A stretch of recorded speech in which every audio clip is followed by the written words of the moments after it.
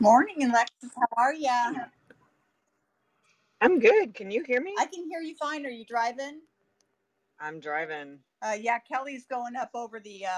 She's actually coming up, and I think she's on. Hopefully, she's over the grapevine by now. So, good morning, Tamsin. I'm bringing you up. Hang on 1 second. Yeah, so she may have a little bit of connectivity issues as well, but we'll get there. So, how's your drive going so far? I'm literally just leaving San Diego and I just picked up like $60 worth of bread from my favorite bakery. So I'm feeling pretty good. Bread. So, what? It was a special bread or what?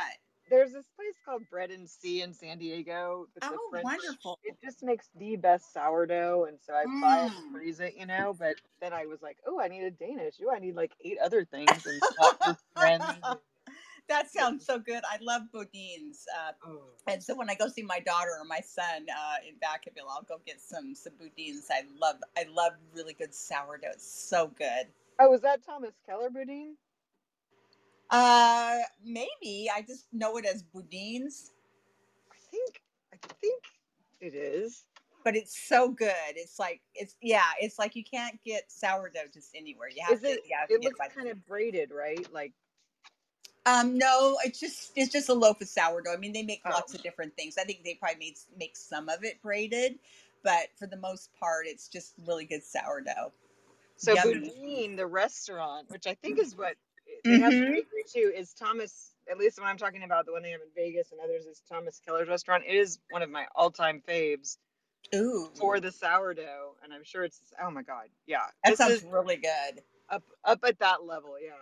Yeah, yeah. It's like I mean, it's like you can.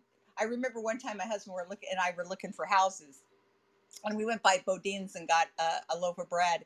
And we were like driving around for like 4 hours or something. We're just sitting there eating the sourdough bread. I mean, it was so wonderful. You could just sit there and eat a whole loaf of it.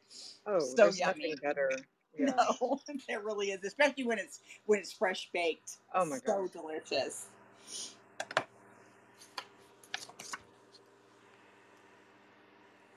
How are you doing, Tamsin? Everything going well for you? Hi, Darius. I'm Or good. How Darius. are you? Good It's morning, Darius, right? Darius. Darius. Yeah. I know it's like Tamara, Tamara, Tamara. I'll answer to any of it. Exactly. Well, there's a lot of Dariuses around. Darius Rucker for Community Blowfish, a bunch of football players, and so, you know, it's Yeah, all close. It's all good, right? I mean, that's it's a yeah, reasonable exactly. pronunciation. Yeah, absolutely. Nice to have you here today. Good to see you guys again. Hi, Kelly. How are you doing? Good morning, everyone. Oh, you sound really clear as a bell. Did you get over the grapevine? Yes, I'm somewhere in the valley here. I don't know. I haven't seen it. I think I'm just outside of Bakersfield. That's what I think where I am. Oh, okay, perfect. Oh, perfect. Then you should be fine. Okay, well, it is 9:30. I know we're going to have some other folks that are going to probably start popping in here. It's a Saturday morning, and I really appreciate everybody taking time out of their weekend to be here because this is an investment in ourselves and also in the others in the room. We need to have a forum where we can really talk about leadership, and that's what our focus and our goal was in creating this forum. And so just want to welcome everybody here to the Learning to Lead Clubhouse, and we meet every Saturday morning at 9:30 Pacific Standard Time. And I'm Tamara White, and I'm here with Kelly White. We are your hosts for this clubhouse, and we also have our moderator Alexis Stern, and I'm sure our second moderator Chuck Mounds will be joining here shortly. And so, really, this is a forum that we created, to talk about everything leadership. The challenges, achievements, between. We really encourage people to really out, challenges they're experiencing currently, or to share tips with others that may help them and with something they are dealing with. So please feel free to be engaged and share your insights and your experiences as a leader. So, a couple little quick housekeeping items is we want to welcome those in the listening lounge as well as those on the stage. And we also encourage you to join our clubhouse. Just a second, I'm inviting Chuck up. Okay, is to follow the clubhouse, and then also follow others in the room, because this is a way of really expanding your network. And if you really like this content, share the room with others. You can just go down there and do the little arrow down there at the bottom, and you can just share it with others that follow you in the clubhouse, and invite them in to join our conversations. There's a couple ways to communicate with us. We have the chat feature here, so feel free to chat in the back channel, and our moderators keep an eye on that for us, so we can bring things forward if you would like to share anything. And then also take advantage of our replays. We post our replays both on LinkedIn as well as on our Substack website. So also encourage you to subscribe to our Substack website, where you can access all the content, the replays, and then also we will post resources out there as well, like books or articles or anything that anyone may be sharing on these clubhouse discussions. So again, thank you for being here today. I'm going to go ahead, and because Kelly, one of our host, our co-host here, is driving, let's go ahead and open it up to the word of the week. So let's start with Alexis. What's your word of the week? Sorry, I'm slow to the microphone button. I think my word of the week is hopeful. You're gonna hear my navigation routing me, but my dog was diagnosed with cancer, or had a cancerous tumor a few months ago, or a month ago, and it's been a whirlwind of a month, and she just had her treatment and it went great, and I'm hopeful that this is it for her, and I'm hopeful about some other things in life, and it's been an exciting week. Well, I'm glad to hear that your dog is doing well, and that certainly is a great foundation for the hope that you're sharing today. I'm really happy for you. All right. How about you, Tamsin? I will go with grounded. I feel pretty settled in what I'm doing at work, and also kind of reflective on the extent of the devastation in Florida. I have some colleagues that live in South Florida, and I know at least one lost his home. So I'm also reflecting on that.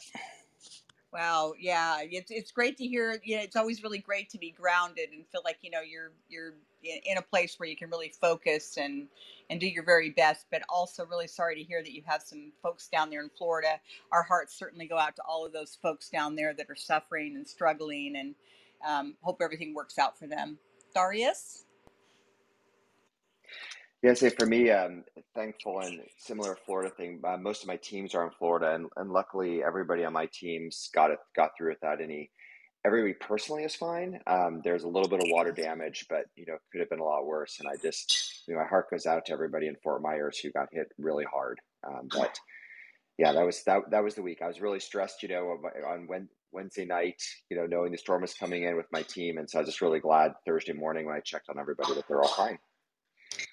Yeah, that's it's really great that to hear you as a leader, really, just the empathy that you have for them, and that again, the support that that we all want to extend to everyone over there that are going through that hard time. And I'm glad to hear your team's doing well. Chuck? I would say relieved. There's a couple of things going on, personally this week, and my dad came up to visit, and then we had to get him off to traveling to the airport for his first trip to Europe, and so that went off well. But yeah, some other things going on, and but just overall everything worked out well, and just sort of relieved. Wow. Yeah, it's glad to hear your dad got safe on his trip and going to Europe. How exciting is that? And relief is a wonderful word. Yeah. Again, really parallels with what we're talking about. Also, though, what's going on in Florida. And Gary, how about you? For me, I think it's travel. I was back to travel this week. Probably it's only the second time since the end of the COVID that I've actually got to travel with work, so it was fun. Oh, wonderful. Travel's always a good thing, huh? I'm a little jealous. I know Kelly's getting ready to take off too, which she'll probably share here. So safe travels to you. Enjoy yourself and be out, as I said, safe. Kelly. Hello, I love everybody's word of the week. I actually was really debating which ones to use. I have a lot of good options. It was a great week. I'm going to go with accomplished because, as I've referenced the last few weeks, I've been working some pretty big projects, and it's been a lot of work, a lot of teamwork, a lot of collaboration. And this week we had a really great success of getting a really big deliverable over the finish line. Huge accomplishment, big kind of contribution of teamwork. Teamwork was my second option too, as well as going out on a really high note. I'm going out on a vacation for 3 weeks, longest vacation I've taken in a long time, and going out on a very high note, and equally going out with confidence that I have an amazing team that's going to keep everything going while I'm out. And that's the teamwork aspect as well. Yeah, Kelly has been doing a lot of very, very heavy lifting, and I'm really happy to hear that you're feeling, accomplished and you're ready to exhale and enjoy that 3-week vacation that's so well deserved. That's right. I just want to I say would, I'm really yeah, impressed from a leadership standpoint. I mean, I think that's a key thing. Kelly actually taking some time for herself. It models isn't well it for our true? teams that it is possible and you can do it. Because I know Kelly, I'm personally impressed because I've always like I gotta take 2 weeks. I can't do it. Things, and it's so important for longevity in a career to take those breaks and reflect and do that. So great modeling and congrats. Good call. Well, thank you. Now we could spend a whole separate session talking about the value of taking time, both in modeling behavior for yourself as a leader to recharge. And I'll share that when I get back. And then also equally seeing how my team leans in and is excited to be able to have the opportunity to lean in a different way when I step out. So again, it's that kind of win-win on both sides. Yeah, thanks for sharing that, Doris. I agree with you. We have to give ourselves permission as leaders to step away, and again, Kelly, to your point, really empower our teams to step up and show us what they can do. And Mark, it's so wonderful to see you back. What's your word of the week? Um, Excited. A few weeks ago, I started a new role in the company, and so I am still in the honeymoon period, but every week, every day has been truly, I guess maybe re-energizing is a better word.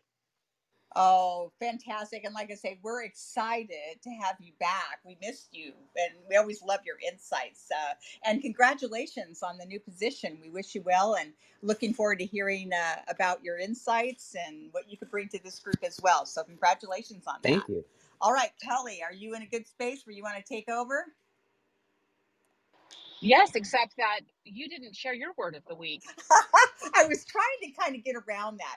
I would say my word of the week is I'm gonna say like accomplished. I just feel like I've accomplished a lot. I've been really tired the last couple of weeks, and I just feel like I'm kind of getting my stride back and getting things back on track. So I would say that's the word I would choose. Wonderful. Well, thank you as always. Like I said, I this is actually one of my favorite parts of these sessions, and always a great reminder to really practice that self-awareness, practice that checking in. And as I'm en route, if for some reason my reception breaks up, just holler, and hopefully the signal will stay strong. But today we're going to jump into and continue our conversation on executive presence, and I've really enjoyed really thinking about this, and really I intentionally paying attention to my day to day, how I'm showing up, how other leaders are showing up around me. And so I'm excited to continue the conversation today. So we've really spent the last couple of weeks, both the first week, and Tamara, if you wouldn't mind, I think there's just some background noise. Um, but as we think about where we started the conversation on just defining expectations and what we think of and stereotypes and baggage and all the things that come to mind when we think of a word like executive presence. And then we spent time really going into the three kind of dimensions that we defined of executive presence, and those are appearance, communication, and gravitas. And it's really interesting because all of these have different weighting, and appearance actually had the smallest weighting, and that was a very interesting conversation because there's a lot that has to just feed into snap judgments of what has to go into appearance. But again, understanding what's within our control and navigating what we know is might be happening as we think about those snap judgments. Communication was a huge one for us as we really spent time talking about that as well, where we talk about how we communicate. And as I always think about being even in these forums and practicing communication, how we show up, what does it mean to show up with executive presence? And how do we hone that skill? Because it really comes down to practice. These things don't happen overnight. It's about continuing to invest in ourselves especially as we continue to grow and seek new levels and new goals and new accomplishments in our career. So this week is really about gravitas, which I feel like really kind of brings all of this together. Gravitas is really all of the aspects of how you show up in a room, how you speak, the presence that you have, what is the reputation that you carry, what is left behind when you're no longer in the room. And so I'm really interested to not only, introduce some of these concepts to everyone, and Tamara's pulled some great research and examples for us to discuss this week, but also really also hear from the room. What is it that you think about when we say something like gravitas? How does that show up around you? How do you identify that? And what does that mean for how it's going to show up for you? So I'm going to keep going, assuming my signal is strong. And if it's not, holler. But I loved this data around gravitas, which we talked about week over week, is how we think about some studies that ground what are the attributes of something like gravitas. And I really loved the list that came together based on really polling senior executives that were asked to define gravitas. They really looked at it across a few different vectors, and these are kind of, think about them in order of importance as far as ranking. So the first one being confidence, and this can be really coined as grace under fire. How do you deal in moments of pressure, of challenge, of crisis? How do you show up? The second one is decisiveness. It can also be showing your teeth, which is an interesting one. We'll dig into that. The third one is integrity, speaking the truth. And this is important. We're going to talk about speaking the truth. Also, no matter who it is or how senior that person might be, having conviction to speak your truth. The fourth is emotional intelligence. We talk a lot about this. I know in my world, I talk a lot about EQ. The fifth one is reputation. And this is about standing up pedigree. Who are you? What do you stand for? And the last will be vision and charisma. And I think often, I know for myself, when I thought about gravitas, charisma is one of the first things that comes to mind. What is it how do you carry yourself? The person that compels you to feel a certain way in a room, when they stand on the stage, when they're sharing a vision or a message, how do they actually come through and deliver that message? So before I continue, I would love to know first immediate reactions from anything that stood out to you when you think about gravitas, or even just this list. Are there things that sparked something for you that you hadn't considered? Or is there something maybe missing from this list that you really think of when you consider the word gravitas? I think of absence of ego, and maybe that goes under emotional intelligence, but I'm just thinking about people who I think exhibit gravitas and are phenomenal leaders, and it's there isn't an ego getting in the way. Yeah.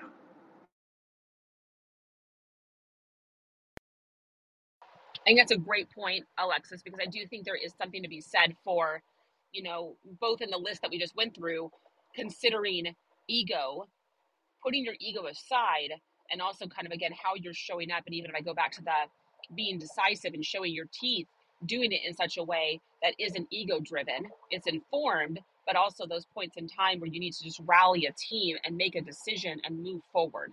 Any other thoughts on gravitas? What stood out? What sparks for you, or what you consider as a key attribute when you consider gravitas?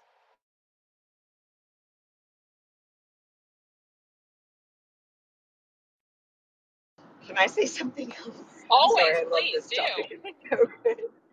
I wonder about where vulnerability fits in. I know you talked about being transparent and being honest and emotional intelligence, and I think an appropriate level of vulnerability is like so really commands respect and buy-in.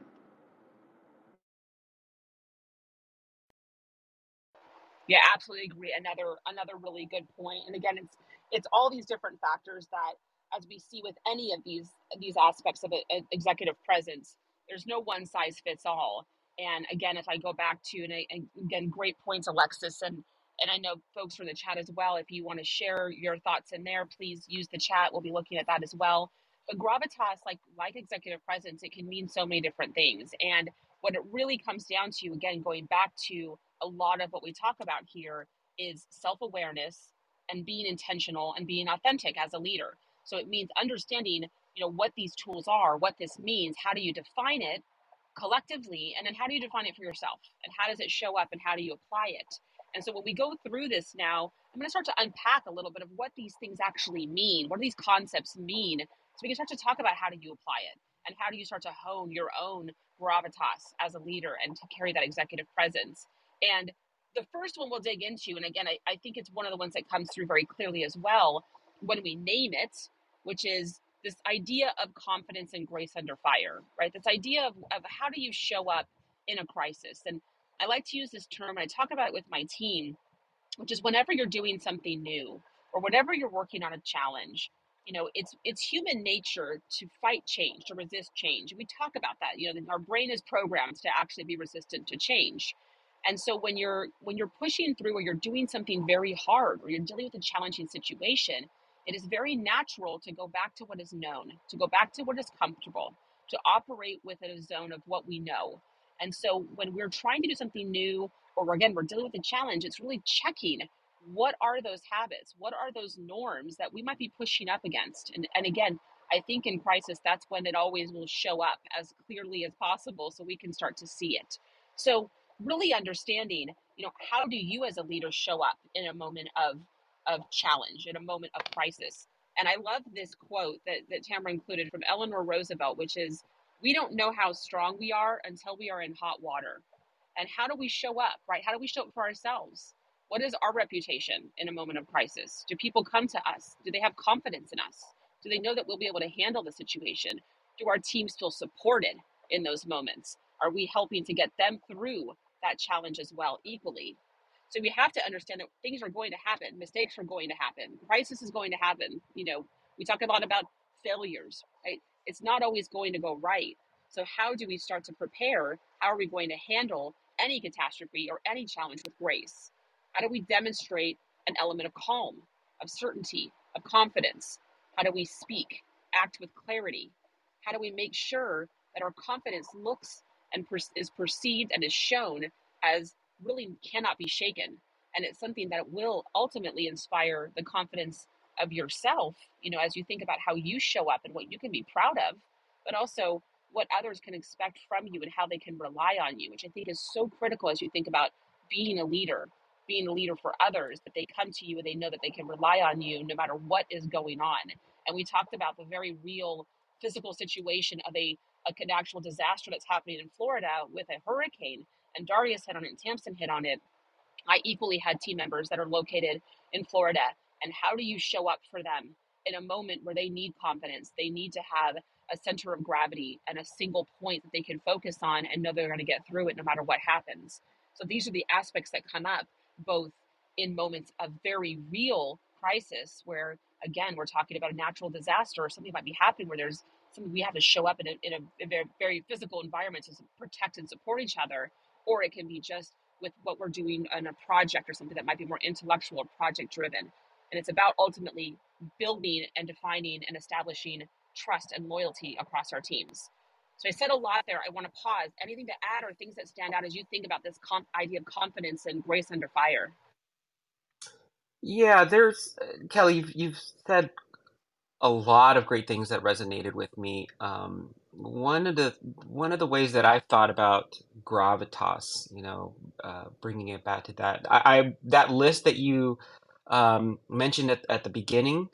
Wow, like that's a great list to describe, because I have a hard time describing, in very concrete terms what it is. But in hearing that list and hearing what you just said, the person who has presence, executive presence, gravitas, if you will, it knows what to provide in that moment, right? There are some things where, that person needs to be the listener, or somebody that needs to make a decision, right? Or somebody that needs to provide that empathy, and that leader that is stepping into the room may not be the one who's speaking, but may be the one who's asking the questions, right? And so there's a level of balance with all of those qualities that you described of that person with gravitas, and that person who's wielding that skill set well knows which ones to kind of push a little bit harder on in the moment, which ones to kind of back off on that moment, and it's that skill set that helps drive the group forward. And when that's done with consistency, it's that subtleness in leadership that really, really starts to see amplified in the work of people because they're more confident, maybe, or they're more self-assured about what they need to get done in the middle of this crisis, because they know that there's, either that leader or leaders there that can provide what's necessary at that time. And how much of this, like to get to that place where you are effectively able to manage these kinds of situations, how much of the gravitas has already been built? You've already established yourself as a leader that creates a certain type of culture where you can either ask questions or, deliver solutions or whatever. And that piece has to be pretty well established too. Yeah, I think that those are one of those things where it's an ongoing education or on as a part of your management journey, if you will, your leadership journey. And because somebody one day described, oh yeah, Mark's got gravitas, we really need him, for this project. He can kind of pull all these different teams together. And that was like the first time I was like, what? Me? Nah, really? And so I was really shocked and humbled by that. And now that I'm trying to deconstruct that, a lot of it is okay. Well, okay, what are those features, right? And that's where I love Kelly's list and Alexis, what you also suggested, and I think it's just this. It's almost kind of like sorry, I'm a runner, so everything I do somehow comes back to running. Everybody knows how to walk. Everybody knows how to run. But do you know how to run a marathon? Because running a marathon is different than running a half marathon too. So, you kind of take these skills and when you apply them in the right way and when you practice at them, I think you prepare yourself for that next level or those qualities that are necessary, right? Strength, conditioning, these are all things that you kind of work at, and then all of a sudden you can run that half marathon or run it differently to run that marathon. And I think this quality of gravitas is something similar, right? It's like that a bit of executive presence, a bit of that leadership, a bit of that humbleness, a bit of setting the ego aside, all of these things, and when used in the right combination, all of a sudden it's like, oh wow, it's not hard to run that half marathon because all you're going to do is shift a little bit consciously, specifically, right? Intentionally. You're going to shift your training a little bit to be able to accomplish this thing. And so and just like, somebody who's never really run a half marathon and they're going to try it, they are likely to fail because they don't have the right training for it. But, it's that intentionalness of wanting to achieve this goal is what kind of, puts you on the right path. At least that's how I've maybe viewed my journey a bit. And Mark, I love that. I actually like your running analogy because I think the same thing too. Like it shows you can actually build up to have gravitas and learn, right? And it's a journey. You start small, just like you don't go out one day having never run and run a marathon. You start with shorter distances. You grow and you learn and you um, act that way. You practice pacing. You practice doing things, and slower distances build up. And I think same thing with gravitas is.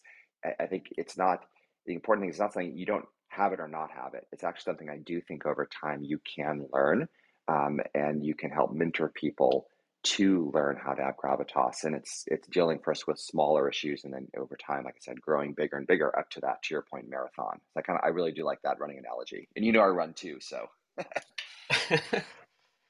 Great point. Yeah, Great there point. was another comment in there, and I think it does connect in. I think Rakesh mentioned something about change management and timing.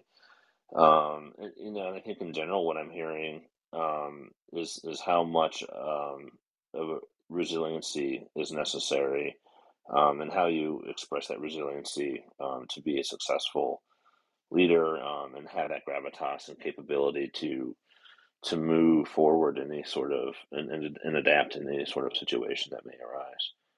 And I agree too. I think, when we saw the pandemic, we saw a significant change, right? And we saw a lot of different ways that some people adapted well to that, some organizations adapted well to that, some did not. Yeah, these are all really fantastic comments, and I definitely am appreciating it. And I am not a runner; it's not my jam, but I really think it's a fantastic analogy. I think back to Mark, it's just a really great way of framing, and I think a really important point that's coming out is, and being reinforced in all of this is these are things that we learn. And I was talking even with a few folks this week about, you don't just wake up one day to the point where you don't wake up one day and decide to go run a marathon. You can decide that we will probably not be successful because you will not have had the training or practice to get there to be prepared for that. In the same way, every single part of our leadership journey, including executive presence, including establishing Gravitas, takes practice. It takes experience. It takes us going through, number one, Mark, your point of understanding even maybe how we're perceived by others in a way that we might be, having opportunities or stepping into opportunities because someone else perceives strengths of ours that we may not have seen or acknowledged.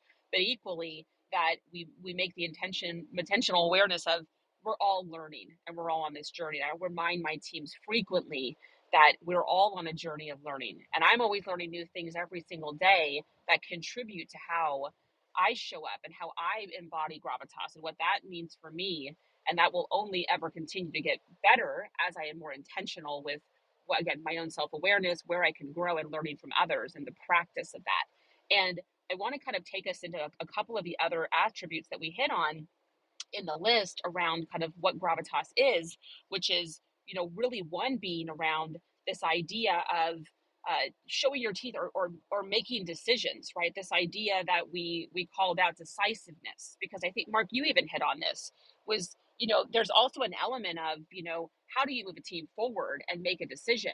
But equally, and way back to Alexis, your point on ego, how do you also ensure that although you're speaking with clarity and you're helping teams understand what we're doing next and being decisive, you're not doing that in a rushed, hurried, or uninformed way? And this goes back to several comments that were made around listening, paying attention, being in a room, being present, asking questions, and then making decisions. And when we talked about leadership styles way back, we talked about democratic leaders and some of the challenges that some leadership styles have, is at some point we as leaders have to show up, and part of our gravitas is make those decisions and do it in such a way that it's understood why that decision is being made. It's clear why that decision is being made, and it's clear that it's also informed based on the discussions and how we've engaged our team. And I'm going to hit the second one really quickly, and then I'm happy to open it to the room if there's any additional, aspects to add here or thoughts, which is, equally speaking your truth. And I really loved this one because I think sometimes, especially in large organizations, there can be an element of, at a certain title, I'm no longer going to question you. And I'll be very kind of black and white dramatic about it, but I'm no longer going to question people, therefore you must know. So to question you might be insubordination. But there's an element of gravitas and executive presence that is very much about speaking your truth and using your voice and asking questions and contributing to a conversation, no matter how senior the person at the table might be. And of course, there's a way of doing this that is very much respectful and awareness of the room. EQ is the next one we'll hit on, understanding what's happening around you and speaking your truth and speaking up in a way that is collaborative and constructive. But it's really important that we don't lose that, right? It's the idea of standing up for your convictions and sharing your voice, no matter who might be at the table. And I often share this frequently with different team members at different levels, because so often, and this is something that we could talk about even from a lens of, gender diversity or different, different groups as we think about diversity lenses, but empowering folks to share their perspective is really important, because often I've done it too. You don't want to ask a question because you assume maybe it's a stupid question, but you ask the question anyway, and someone at the table says, I hadn't considered that before, and you have a discussion. So it's those reminders that as we continue to grow in our careers and coach others as well, we always remember that it's important to speak our voice, speak our truth, share our perspective, speak up, even in rooms where we might feel like, we are lower in rank or lower in experience or don't have the same tenure as other folks around us. So I want to pause on those 2 points of both the decisiveness, clarity, as well as any thoughts on this idea of really, speaking your truth and speaking up. Yeah, I wanted to chime in on decisiveness. I think it's important also to be decisive, but to bring the team along with you. Some of the feedback I got when I was going through some coaching recently was, Gary always brings the data, makes the right decisions, but he doesn't always bring everybody along with him. And for me, it was because I was in a team that could debate all day long. So, I'm just like, let's cut to it. Let's make the decision. Let's get on with it. But I was missing that element of bringing everybody along with me, even though people did acknowledge generally they were the right decisions. They needed more input, I think. So finding that balance and making sure people are following you, I think, is important too. And I'm curious, Gary, when you said that, because I think there's a real pearl here. Is what did you actually do differently after recognizing what you weren't maybe doing or how you weren't optimizing that situation? Asking more questions that drove to the data that I already had to help people start thinking about it the way I was thinking.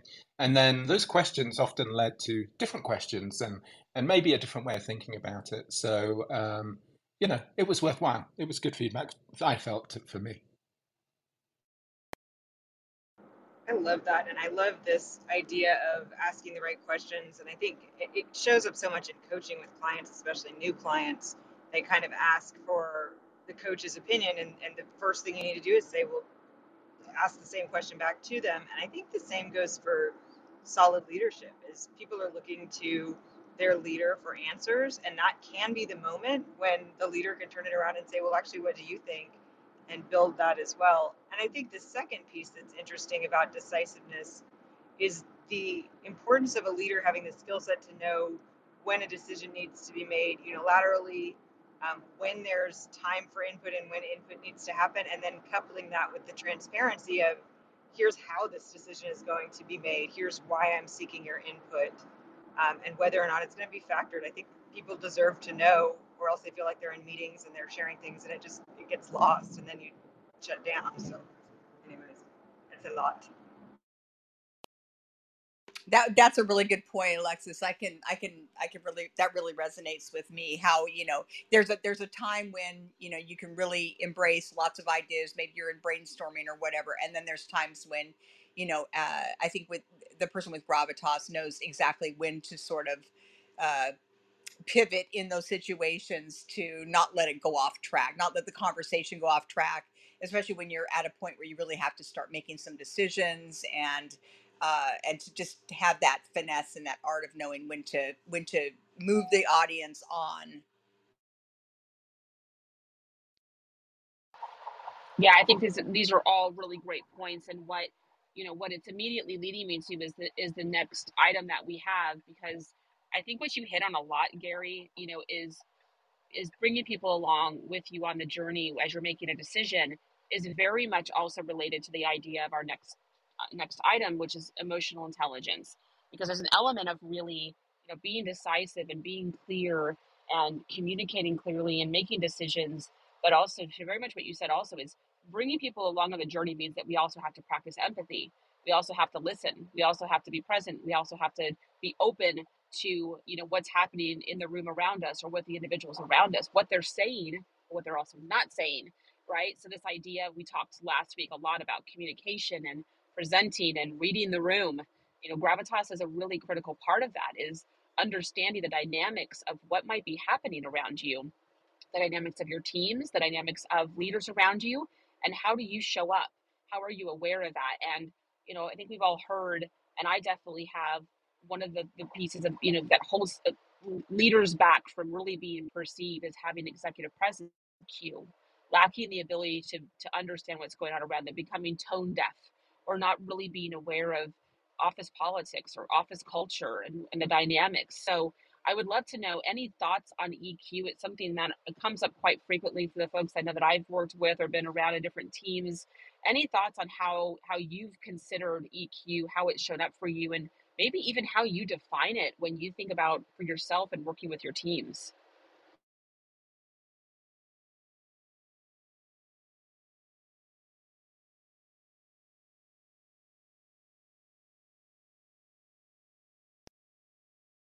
I can do a definition. I think it's being aware of, um, affirming, and honoring the emotions of yourself and your team while allowing to connect. So it's that level of control, and empathy is front and center. Yeah, you broke up a little bit there, Alexis, we didn't quite hear all of it. Can you hear me? Yeah, we can Okay. hear you. I think emotional intelligence really is about being aware of, honoring and affirming the emotions and the feelings of yourself and your team, and also being able not to let those emotions get in the way of what needs to occur. Um, yeah. Yeah, that's really an important point, and I think again it's kind of that whole thing about really, and it's listed here, but it's about reading the room, right, and recognizing when you got to know what's going on with the people in the room. You got to be able to pick up on those cues, and then also be in touch with your own emotions and to not let those emotions come out. I mean, executive presence is really having your emotions well managed at all times. So like Grace under fire, you're not gonna be, losing your cool or whatever. You stay calm. You're the one that creates calm for everyone else around you. And I think all of that kind of dovetails into emotional intelligence.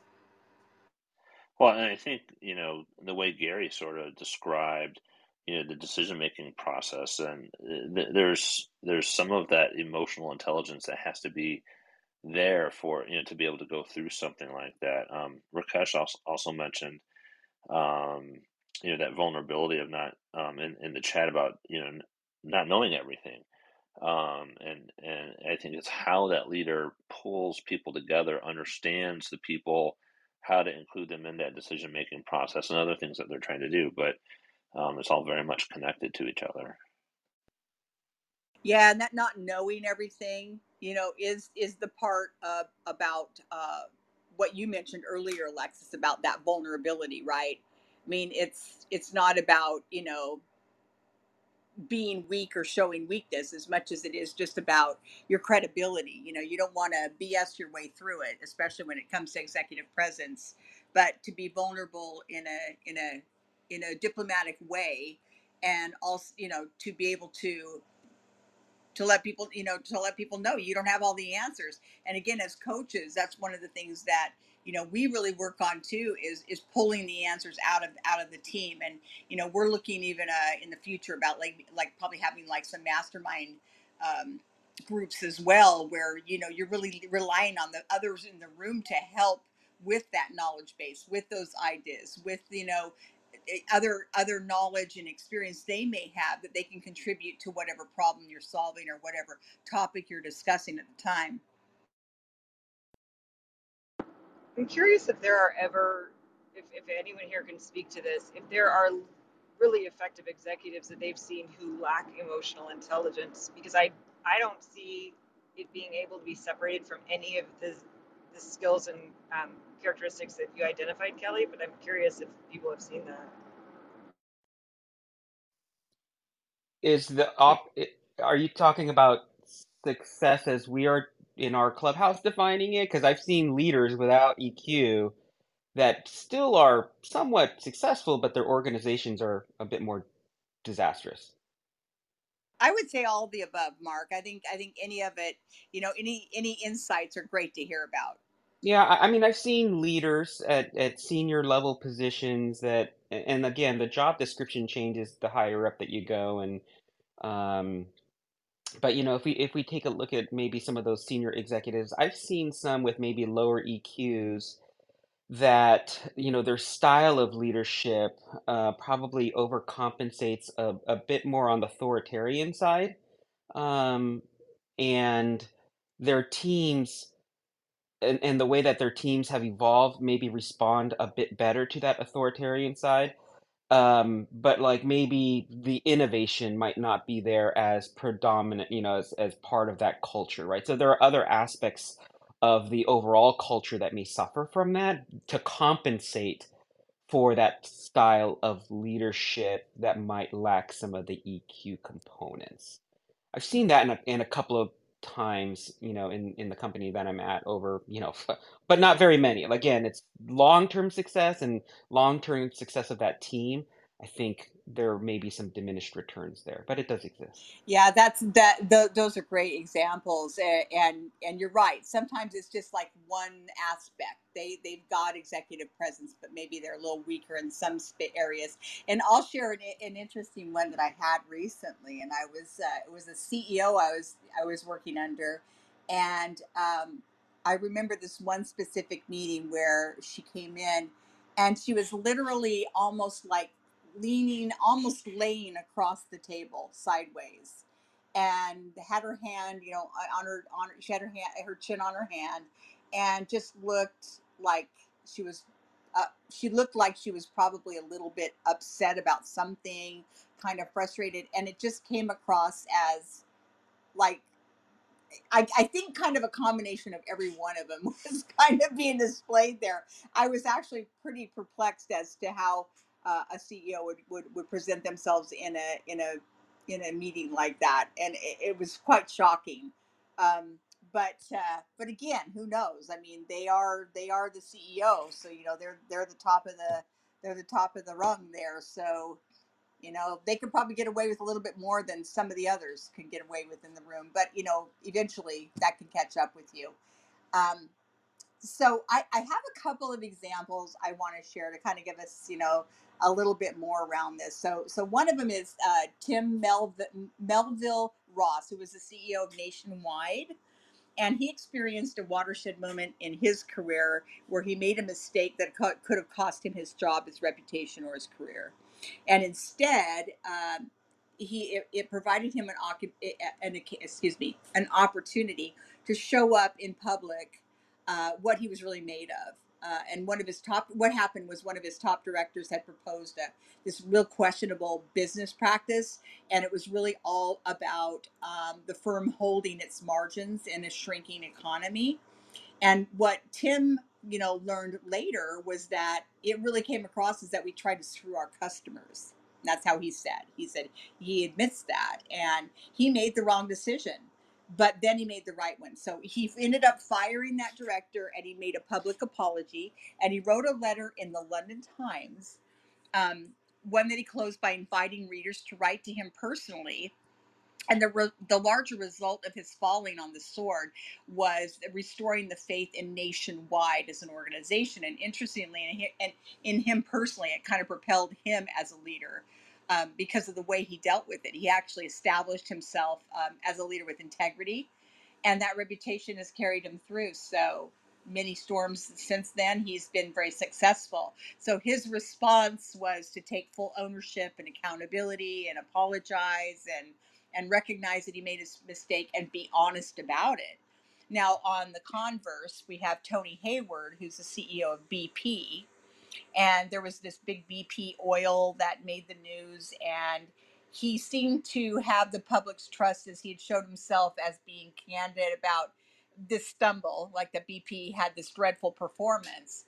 But then he tried to distance himself and the company from blame, and he actually made a comment, what the hell did we do to deserve this?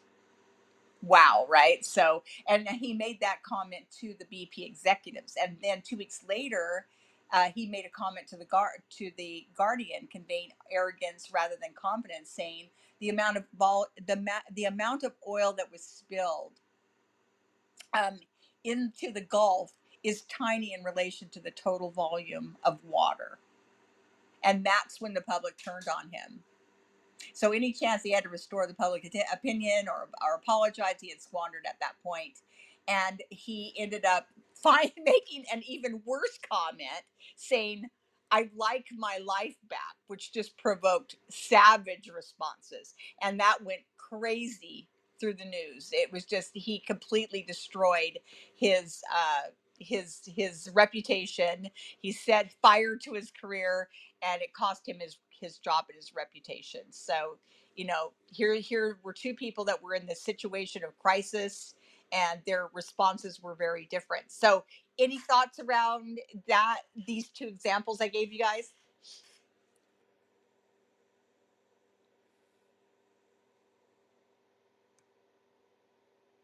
but I guess you can just kind of see, from listening to them, that it's really the way that you respond, and it's the way that you communicate, and as a leader, and how you handle the situations. Once again, that calm in the storm, being put together, remaining, having that integrity, and building the trust and maintaining the trust as a leader.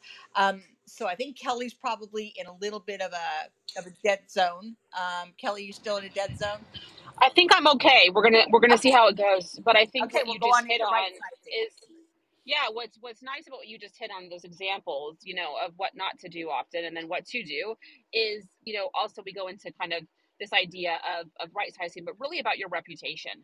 What do you stand for, and how do your actions reinforce what you stand for, right? And these are all the different attributes. Again, how broad we can think about the definition of gravitas is really ensuring that you are intentional and understand, what do you stand for, how do you show up, what is it. When we think about this idea of reputation, we often can connect it to personal brand.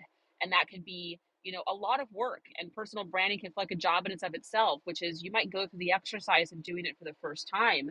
But as you go through life and have more experiences, as you have, different experiences, even in your career, as you have different goals that you seek to achieve at different points in your life and career, your personal brand is going to evolve with you. And so a huge part of really understanding, what do you stand for? And again, do the actions that you are carrying forward really reinforce that? When you enter a room, before you even get into that room, your reputation has arrived, right? People think something of you. I go back to Mark's example of someone saying, "We think you're the guy to do this, Mark," and you're surprised by that. It is the reputation. What do people know of you? And I think it's about acknowledging that, understanding that, and embracing it, knowing that you can also take an active role in building and establishing or changing a reputation. So some things, maybe you made some mistakes and you have to, recraft. You can do that. You can take that within your control to do that. It will take time, and it will take honing that, and it will take relationships and networks and personal board of directors and all these different aspects. But it starts first with understanding what your reputation is. How are you perceived? Being very, very aware of that. It's self-awareness again, understanding what is the reputation. And we've talked a little bit about this idea of career transitions, and it comes up frequently. I've had very much the privilege of a career that has allowed me to shift my career multiple times over and be able to do a lot of different things, and it's been very rewarding. So I talk a lot about this idea of career transitions and how do you make that shift. And a huge part of a career transition means really understanding your reputation, really understanding your brand, and honing that to support you on that next step, whatever that might be. So I'm going to pause. I would love to hear what you think of when you think of reputation. How do you think about your own reputation? Are you tuned in? Do you know how people perceive you? And how have you maybe worked on your reputation to really allow you to have an opportunity to invest in this as part of Gravitas? And then we'll close out with vision and charisma as our last piece. But first, any thoughts on reputation?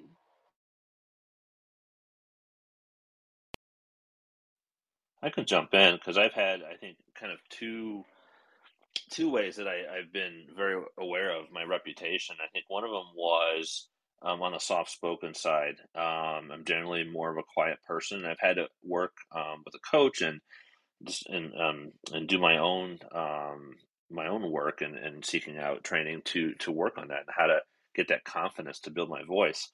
I also had a reputation on how I led people, but I knew it was the right way. To be frank, I wouldn't say I ignored it, but I stayed on the course that I knew was the right way to do it.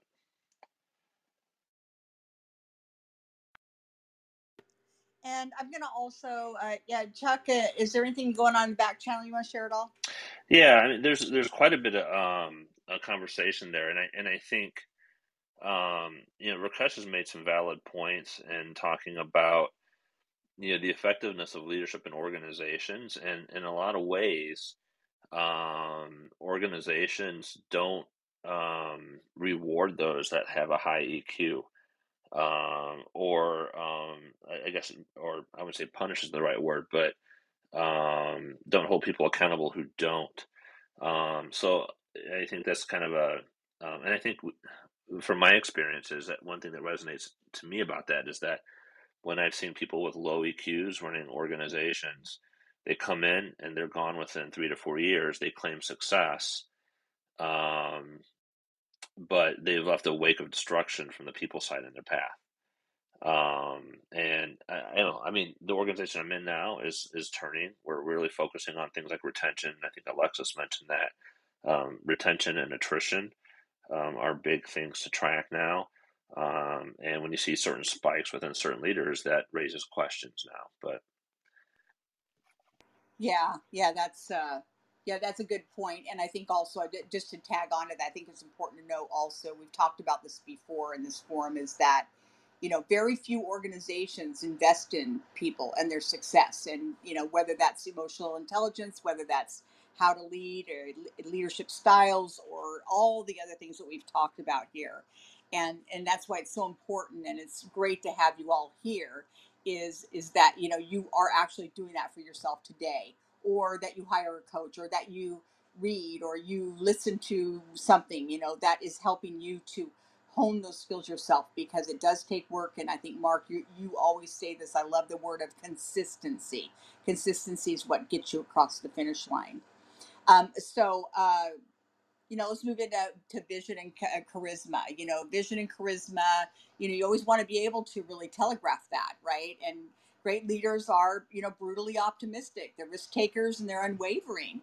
Their character and their conduct reflects both their inner and their outer world. They are, they're congruent in what they say and how they behave and what they are in reality. And people feel the weight of the leader, a leader with vision and charisma. And you might reflect back on times when you've had leaders with vision and charisma. Oftentimes CEOs have to really embrace this, because they've really got to engage and inspire people to follow and to get on board, and to see how what they do every day is how that CEO's vision is going to be carried out.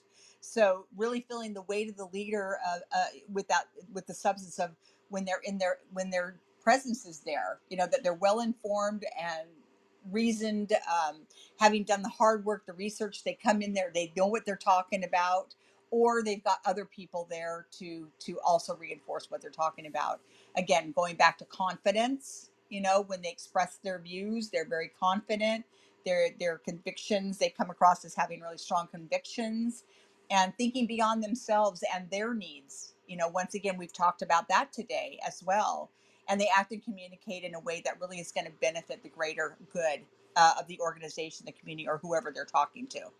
So with this, I want to share a little bit about Steve Jobs. We all know who Steve Jobs is, right? So he's synonymous with innovation, because every product that emerged from Apple during his tenure, it really just demonstrated his commitment to what this beautifully flawless designed product that they supported as intensely pleasurable for the user, right? And one of the things about Jobs is he consistently deployed his design values, applied them to Apple's hardware, software stores, online platforms, every touch point.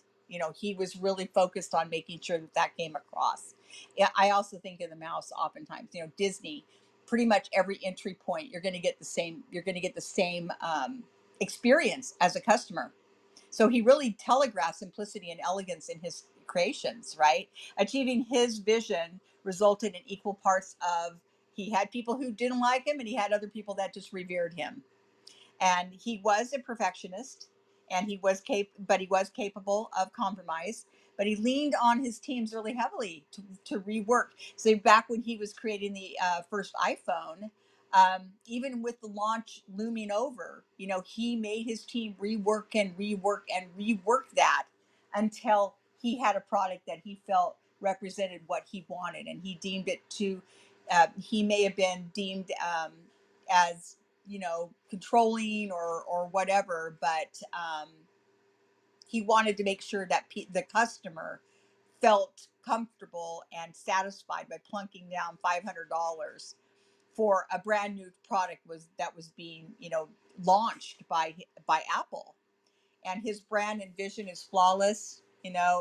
What his goal was to be functional and a minimalistic design, and these traits served him and it made him revered by colleagues and customers the world over. Today, everyone knows who Steve Jobs is, and even to the point of what he wore, the black turtleneck, the perfectly fitted blue jeans. We all know who Steve Jobs was, but he really was committed to making sure that, his teams knew what he wanted, that they committed to it, and that they produced this great product. So, vision and charisma is kind of that last area. Other thoughts around vision and charisma?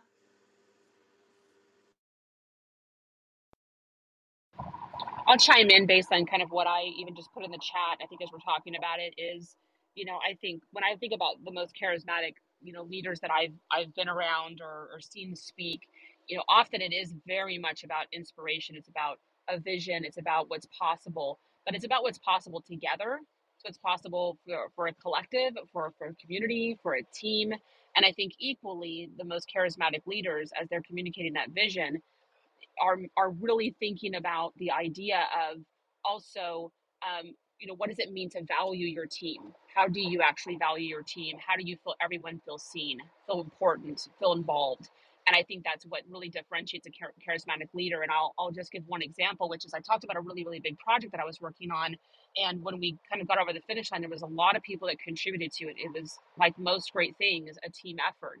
And the leader that I work with, the first thing that he said coming out of this moment was, it went great, and thank you to all of you, that is the only reason that this is possible. And all of the everything he said going forward was about recognition of the team, about appreciation of the team. And I think it was a really important moment, and again, someone that I actually consider very charismatic as a leader, but really again made his team feel very seen, very valued, and very important in a moment that also was very inspiring. Yeah, Kelly, thank you for bringing that, because you're right. It's really about inspiring people to want to get on board and to go in the same direction as you as a leader. So that's a really, really good point. As we're getting to the close here, I just want to mention a couple of minor contributors before I close this out. So just a couple things to think of as well that comes with executive presence and also gravitas is really correct spelling, punctuation. Emails are well formed, they're personable, they don't waste time. And people kind of take this piece for granted as well, like that, like if your car is cleaned and well maintained, like if you take somebody into your car, that's also a representation of you. Somebody comes into your office space, it's organized, it's attractive. The choice of pictures you have in that office represents and sends a message of who you are. Your voicemails are clear and professional. Your social media is thoughtful. It's attention to appearance that demonstrates excellence in professionalism over fashion. It's not about you're wearing a suit or whatever. It's how you make the most of what you have. So these are just a few little things I wanted to plant the seed so you can think about those things, because it goes far beyond walking into a room and talking to people, but it's really everything about you and everything around you. So as we close out, just not all leaders have gravitas, but all should aspire to it. And those with gravitas help us to see and seize the opportunity and encourage us to lead um, in difficult situations and in crisis. And we seek them out for guidance, not because they appear to be smarter or more skilled, but because they have humbly proven that they have become such through commitment and hard work. And so, I think somebody said something earlier, which is really important to remember. If you don't have gravitas, you can learn it. It's not something that people just inherently have. You just have to work at it and continue to hone it. To start with one thing, you don't have to be perfect and accomplish everything all at once. But if you just start somewhere, the way. You're on your way. So the quote I'm going to close this out with today is from Jim Elliot: "Wherever you are, be all there." And then from a charismatic or a visionary perspective, I have to throw this one in. This is by the Duke of Wellington. "Napoleon's presence on the field made the difference for 40,000 men." So on that note, Have a great weekend. Kelly's going on vacation. We're going to be having a leadership interview next week. We might mix up our format to offer some maybe hot seat stuff for people. Think about if you have any challenges or anybody else that you know around you that might be having challenges, because what we want to do is maybe do a little bit of masterminding / coaching, give people the opportunity to get some free services here. So think about that as in the coming weeks. And one last thing, we are going to be posting a resource, which is an executive presence self-evaluation on Substack. So you'll be able to go over there and take a look at that and assess yourself if you're interested, or have somebody else assess themselves. All right, you guys. Well, thank you again for being here. We really appreciated the engagement and the dialogue. And go out and have a great week, and we'll see you back next week. Thanks, Thanks, everyone. everybody. Bye, Thank you. everyone.